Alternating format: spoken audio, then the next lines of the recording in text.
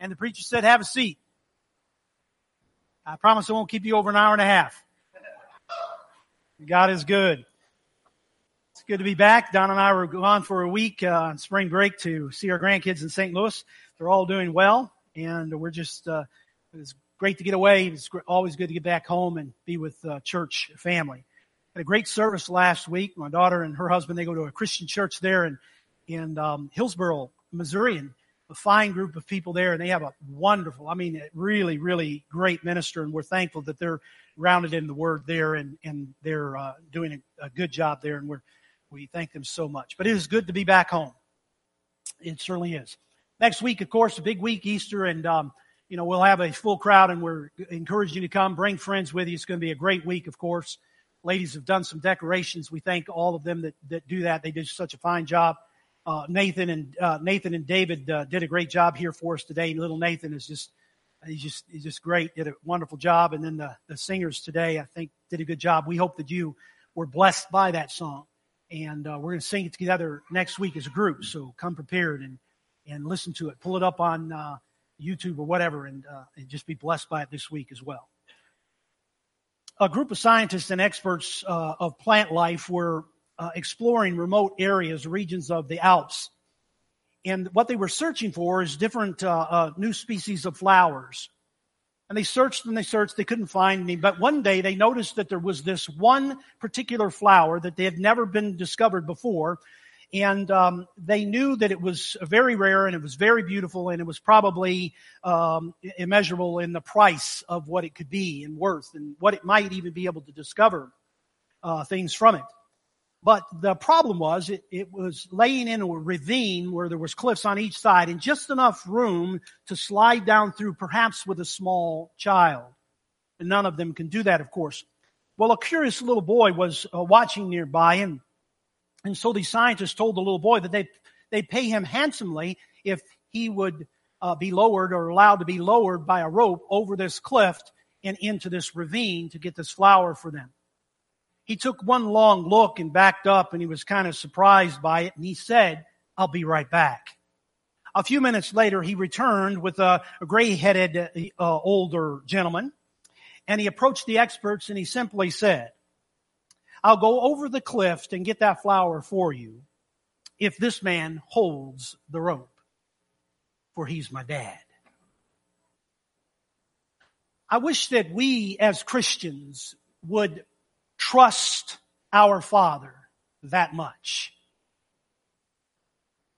I wish that we would trust as Christians the Father, our Heavenly Father, more than what we trust what the world has to say. The world speaks volumes to us every day of our lives. We know that. They filter us from the time that we're young until the time that we leave planet Earth. And they try to give us all of these particulars in life. What's best for us? Vote for this group or vote for that group. Do this or do that. You must have this, you must have that. And we're pulled in every direction. And yet God, the centering of what it is of life itself, that God gives us the direction through His Word, is so powerful for us. And is one reason why we meet together, one reason why we study together from God's Word, so that we might find our center once again from a world that pulls us in every direction. And so we long to be spiritually strong. But yet, I don't know about you, but I find myself spiritually weak sometimes because of the pull of the world around me. Listen to what Scripture says this morning about a guy by the name of Abraham. You know him as the father of faith in the Old Testament. This was written about him years and years and years and years after he had lived. And it says in Romans chapter 4, "Yet he did not waver through his unbelief regarding the promise of God, but was strengthened in his faith and gave glory to God, being fully persuaded that God was the power to do what He had promised. This is why it is accredited to him as righteousness. The words it was credited to him were written not for him alone, amen, but also for us. Also for us, to whom God will credit righteous, for us who believe in Him who raised Jesus, our Lord, from the dead." Give me an amen. As His children, we need to often be reminded that we often don't receive the things or the blessings from God, not because they are not available, but because we don't know that they are available. Spiritual growth allows you to notice the things that God has given you more clearly. To grow spiritually allows you to be able to be aware of the movement of God in your life better than ever before. For one to long to be more spiritual in their walk with God is a wonderful thing. And it takes time, it takes effort on our parts. And that's what we've been looking at through this. We are in this thing called a series called Spiritual Growth. And today what I want to do is, I think it's the 9th one in or something like that. I want to get us to see the importance of coming into an agreement with God and what God tells us, and the power of coming into an agreement with God. It connects us in a way that gives us the blessings that many of us miss in life. When you know what is available, you then can become or come into an agreement with God, and that brings more blessing your way. And then you're aware of what it is that God has blessed you with. If you don't know what He says, you can receive something from Him, of course. But you will not give Him glory and praise for it, and therefore you can miss out on the blessings that He longs for you to receive after the glory and praise has been given to Him. But in that same process, if you do know what He tells you and you don't come into an agreement with Him, you can miss on the blessings that He has for you in the future. And so it is important to understand what God has said, what God is saying in His Word, so that you can come and align yourself with the Word of God, so that when you see the blessing, you give God the glory, and now more blessings flow your way. When you read the Word of God and refuse to come into an agreement with Him. I wrote that down and I thought, what am I trying to say there? So I'm trying to figure this out as I'm writing this yesterday. And I said, when you read God's Word and refuse to come into an agreement with Him, for whatever reason it is, it could be a political stance that you have or your party has. But you read God's Word and you realize that it says something different than what someone has been telling you of the world. And when you come into that in your life and you refuse to come in an agreement with God, you're in a thing called rebellion. Now, Rebellion is not a good thing. We mostly say teenagers in their teenage years, they have a rebellious state about them or something about them. They go through a rebellious state or a time period. Anybody rebellious when you were a teenager? I never was, but I'm just raising my hand for the people that haven't raised their hand. Also, often we can say it's a teenager thing, but the truth is, it is a Christian thing. And this is the more weightier one, because we think we grow out of our teenage years and the rebellious stages of our life. But actually, as Christians, you see through Scripture and throughout our history, those that were rebellious against God's Word, His spoken Word, and then things happen that aren't very good for us. It is rebellion is a person saying, I don't want anyone to have authority over me, basically. I don't want you to tell me what to do and when to do it. Thank you very much. If I did, I'd go in the army. And that's why a lot of people get out of the army. So what we're doing is we're saying, I don't want my teacher to tell me what to do. I don't want the authorities to tell me what to do. I want my mom and dad to tell me. I want to do my own thing. I wore a t-shirt in high school, and it was one of my favorite t-shirts. And I'm not proud of that fact, but I will tell you it. And its statement on the t-shirt was, let me be me. That says volumes, doesn't it? Rebellion is a faith killer. It is spiritual poison. And taking just a little bit at a time, you won't even know that you're doing it. And before long, you can become accustomed to it. And you think you're spiritual, but you're not spiritual at all. Thus, the Pharisees. Spiritual growth is impossible if you walk in rebellion with God, knowing what God tells you to do. This would be one reason why some people don't study God's Word. You see, if I read God's Word, I study God's Word, I find out what He's telling me to do or not to do, and if I don't know it, then I can just play dumb and just do what I want to do. Hello? A lot of people do that. Did you know that?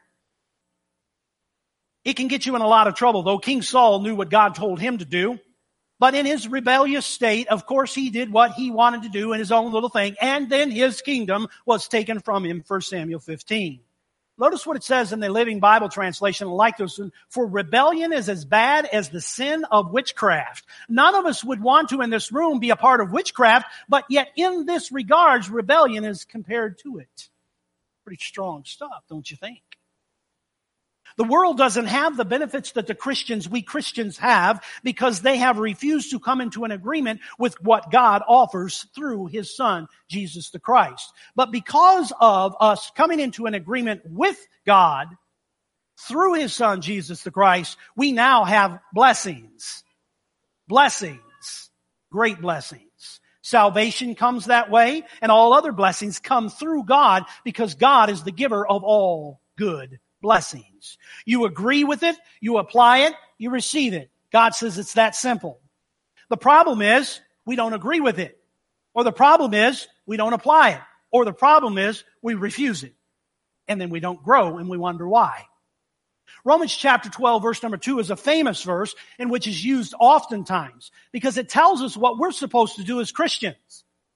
And it tells us that we are these people that are of the world, but not to be a part of the world. It says, do not conform any longer to the pattern of this world. Any longer. Because that's what you were. That's what we were. I was spiritually weak, but now I'm spiritually growing, spiritually strong. Why? Because I've put those things aside.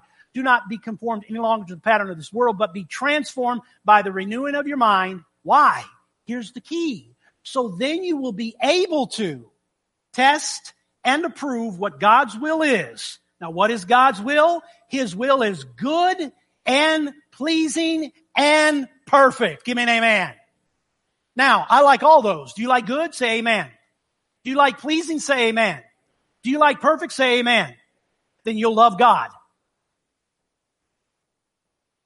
Now, the first part of that you don't get if you're the first part of that. You won't get that if you're the first part of that. In other words, if you're not going to allow yourself to be transformed, those things will not come. You'll have it your own way. To conform means to what? To act or to come into an agreement with something. When you agree with the world in something that God has said otherwise, you are walking in rebellion. Meaning you have conformed to the world, or you are unwilling to come into and conform to what God says, I want for your life. You're refusing it. Some people know, but they refuse it. And you refuse, and when you refuse, you will not grow spiritually. The more you know about God, what it is that He wants for your life, will help transform your life. He gives you the Word so that you might make adjustments. The question is, if you're reading the Word, are you making the adjustments? If you make the right adjustments, you'll get what He says will be spiritual growth in your life. If you're not growing spiritually, you're not adjusting to what you've read, or you're not reading it. In Mark chapter 5, the woman with the bleeding issue believed with all of her heart that Jesus was full of all power, not some, but all. She had heard. That's all she did. She heard that Jesus came to heal the sick and set the captive free. And she needed healing. And no one else could give her that healing. No one. She tried everything. But she heard that Jesus could. So what does she do? She comes to Him. She comes into an agreement. Agreement with what? An agreement with Him that He was all power. So much power that all she had to do was touch the hem of His garment. All power. No less power when she touched His garment and was healed. All power. She believed it. She came into an agreement with it. She received it. Give me an amen. I don't know who said it, but I love it. It says this: power of agreement merging with the force of faith causes the supernatural power of heaven to overthrow the natural circumstances that we face. Wow. I say it something like this, a little shorter. Truly the power of God, truly the power of agreement with God and the force of our faith in unison bridges our impossibilities to possible. Do you want a bridge built from your impossible to the possible? If you do, God is the one that you need to know about. Because He will build those bridges in your life through whatever that you might be working through in your life, or whatever you will go through in life, or whatever your children will go through life, or whatever your elderly parents will go through in life. God will bridge the impossible and make it possible through His Son, Jesus the Christ. What we have to do is to understand His Word, come into an agreement with it so that we might cross the bridge from our impossibilities to our possibles. That's good. Somebody needs to write that down. Over in Matthew 9, verse number 27, I want to spend just a few minutes about a couple of guys that were blind. Now I want you to think about these men. What they saw their whole life was pitch black. That's all they ever saw. But what I want to do is I want to ask you the question that is a question that Jesus asked them, because it's important. When Jesus asks someone in Scripture a question, just make it in the first person for yourself. Is what is He asking me? So Jesus asked the two blind men who had come to Him for a healing. And they go from the impossible to the possible. In other words, they come into an agreement with God, bridged with their faith, gives them their possible. How does that work? As Jesus went from there, the Scripture says, you can see it on the board, two blind men followed Him, calling out, "Son of David, have mercy on us." When He had gone indoors, the blind men came to Him, and He asked them, "Do you believe that I am able to do this?" Stop. Oftentimes what we do is we read God's Word too quick. Did you know you can read God's Word too fast? Sure you can. You see, God speaks in His Word, but He speaks between the lines. And the breath that you take in between the sentence that you just finished to start the next sentence is God is in there. And so what you need to do is when you read that and He asks this question, just pause for a moment as though He was asking you the question. Do you believe that I am able to do this? Because you see, you come to Jesus, I come to Jesus with something, probably every day of our lives. And I believe that He's asking the same question today to you. Do you believe that I can do this? Now, it's easy for us to rush to their answer and simply say, yep, that's me. But the truth is, sometimes it's not me. Anybody else? But this is their answer. And the reason why it is a good answer, and the reason why it's the answer, is because their reply has to be connected with something. It has to be connected with a belief or an agreement of, not just words for someone to say. Because if I simply say, "Do you love Jesus? Give me an amen," you all say, it's real easy to say, isn't it? But here's an important thing. Their belief connected with the words are not just words, but they come now connected with this in agreement, and it is important for our lives. Their answer is, "Yes, Lord." Yes, Lord. Meaning, yes, you, not me. They may have wished 1,000 million times that they could see. When somebody tried to explain what blue was, they longed to see it, but they never saw it. They longed to see a tree that someone said, "Oh, aren't the trees just blooming and so pretty today? Oh, she's just a beautiful bride. Oh, it's just a lovely day, white fluffy cloud." What are you talking about? They longed for it in their lives. They did not see it at all. According to their faith. Faith in what? As you look at the Scripture. Faith cometh by hearing, and hearing the Word of God. These men were just coming into an agreement with what they had heard that Jesus could do for them. "Son of David, have mercy on us." Yes, Lord. That was their request. For the mercy to be able to see. But yes, Lord, you can, because you, we've heard, can restore sight to the blind, and I'm blind, and I need to see. These men were just coming into an agreement That's what we do, is it not? We read God's Word. I haven't seen Jesus. Have you seen Him?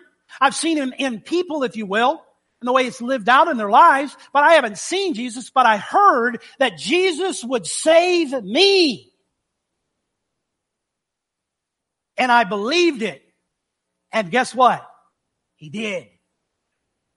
You did the same thing. It was a question that stirred in your heart at some point in your life, and you stood there and you simply said, do I believe this, that He can save me? And some of you are here today and you haven't believed that. You're here, you say yes, you believe in Jesus, but you don't believe that He can save you. Because if you believe that He could save you, you would be saved. Powerful stuff. Coming into an agreement with what He has said. I was blind, but now I see. Praise God. Do you believe? But what do you believe? Do you believe that He can? Do you believe that He can save you? Believe it. Do you believe that He can make you well? Well, I tried that route and it seems to not have worked. Don't give up on believing. Because even if He doesn't make you well here, if you're saved, you will be well for eternity with God. And nothing will harm you. But He can make you well. Do you believe that? Do you believe that He can deliver you from the addiction that you are faced with? The one that you're struggling with. The one that keeps beating a drum day after day, day after day in you. I just can't give it up. You can give it up if you put your faith in Jesus Christ, come into an agreement that He is more powerful than anything that you will face in your life. Along with people that will help you and encourage you and bless you. Do you believe that He can make you a better husband, a better wife, a better servant, a better minister? Do you believe that He can change your vocabulary? Do you believe that He can change your attitude? He can, my friend. You see, our time is now. Your time is now. That's what Billy Graham always said. The time is now. Come as you are. You've heard that 1,000 times if you listen to him. Time is now. It's not yesterday. It's not tomorrow. The time is now. We stand before Him and we're asking, or He's asking us, do you believe that I can do this for you? And when you or anyone comes into an agreement with Him, something's about to happen. Something's about to happen. Please understand that when those two blind men received their sight, it was not a wish list. It wasn't because they stood at a window and they dreamed about it. That's what many people do in their lives. That's what many Christians do in their lives. Perhaps that's you today. Is that you? You've stood at the window and you've dreamed. You've dreamed of what it could be like.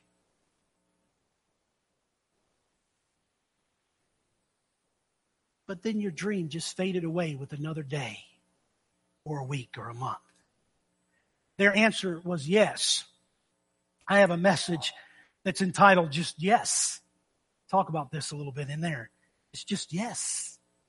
Isn't it great to know that Jesus' answer to you is yes? Their answer was yes. We know that you can. We know that we can't. And they said, here you are in front of us. We know our sight. Catch this. Close your eyes for a second. Catch this. Their eyes are closed because they can't see. And they're saying, He says, do you believe that I can do this? And they say, yes, Lord. And what they're saying is, we believe that you can because we know that we can't. We can't see you with our physical eyes because all we see is something that's black. We don't even know if it's black. It's all we see. It's all we've ever seen. But we can see you 20/20 in our spiritual sight because we know our sight is standing right in front of us. Because you are the one, Father. You are the one, God. You are the one that will give sight to the blind. Yes, we believe you, Lord. Yes. Wow. And they saw. I always pause at this part of the story when I tell it, even the kids, it doesn't matter. What do you think the first thing they saw? The sweet face of Jesus. They weren't looking at a blue sky. They weren't looking at a green tree. They weren't looking at the pretty bride. They weren't looking at something else. They were looking eye to eye with Jesus.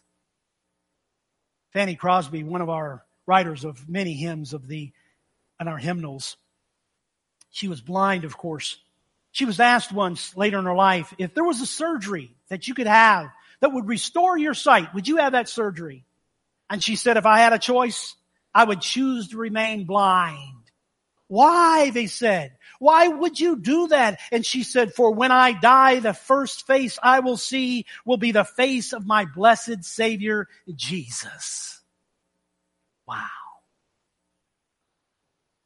The blind men, their yes was more than yes. It was, yes, we see what is impossible for us, but possible for you.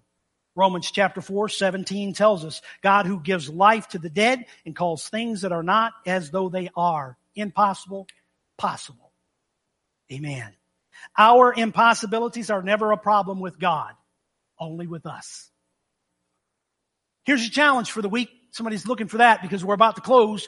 What's the challenge for the week? The challenge is basically a threefold thing. You're saying, man, you're giving us a lot of homework. Listen, this homework will bless your life. That's why I give it to you. It'll bless you. And so the homework this week will be, the challenge will be, and to continue to do this every week. And out in the foyer, we're putting these little togethers, if you will, of all the things that we've been talking about. It's kind of a little cheat sheet of the things that you can do. And I try to put them out about every 3 weeks or so. I think there's still a few left out there, and I'll put a new update next week. But anyway, here's the challenge. Tell yourself at least 3 times a day that you are in full agreement with God. How? Number 1, this is important. I agree that you are greater than any of the forces that are against me. Come into an agreement with God that I agree that you are greater than any force that is against me. Because greater is He that lives in me than he that lives in the world. Give me an amen. Number 2. Say, and I would encourage you to say it out loud, because there's something about saying something out loud.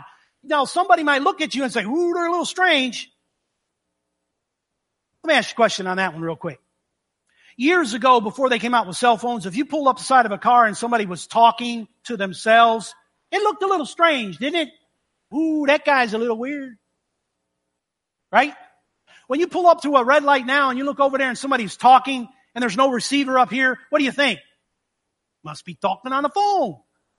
So talk out loud to Jesus. He don't mind a bit. Here we go. I agree that I am loved by you. John 3:16. For God so loved me. I agree that you love me. Sometimes I don't love me, but I know you love me always. I agree. Thirdly, I agree that I am loved by you, but I agree that I am chosen by you and I am redeemed by the precious blood of Jesus Christ. 1 Peter chapter 1. The blind men and their eyes were opened. Not to a dream, not to a, wouldn't it be nice? Wouldn't it be great to be able to see? They were open to experience all that God had for them. If we would only become a people, I believe this, as the 2 blind men on that day, to not just simply say, Lord, yes. See, too often we're standing at our windows in our dreams. And what we do is we simply say, wouldn't it be nice if I could be like that? Wouldn't it be nice if I could do that? Wouldn't it be nice if I would do better or give more or share more or be a part of more, experience more in my life? Wouldn't that be great? And then for some reason, and I don't know why, we often close the shades and walk away possibly inches away from the deliverance that God wants to take us, or the spiritual growth that God wants us to experience. All because we didn't have enough faith to come into an agreement with what He said, not what I think. Our agreement activates God's movement within us. Our agreement opens the doors to things not seen. Our agreement causes God to unleash His favor, His healing, and His blessings on us every day. Come into an agreement. If you are not saved, you don't know Jesus Christ as your Lord and Savior, come into an agreement today that He will save you, because He promised that He would. if you're hurting today and maybe some things that you've been going on in your life, you don't want everybody to know, but God already knows. But maybe today you want to come into an agreement with Him that, God, you're going to help me through this. Whatever it is that I'm working through in my life. We stand ready at this time as we sing this song just for you, to pray with you, to encourage you, and to bless you. And we want to come in agreement with you that God is an awesome God. Whatever your decision is, you come together as we stand and sing.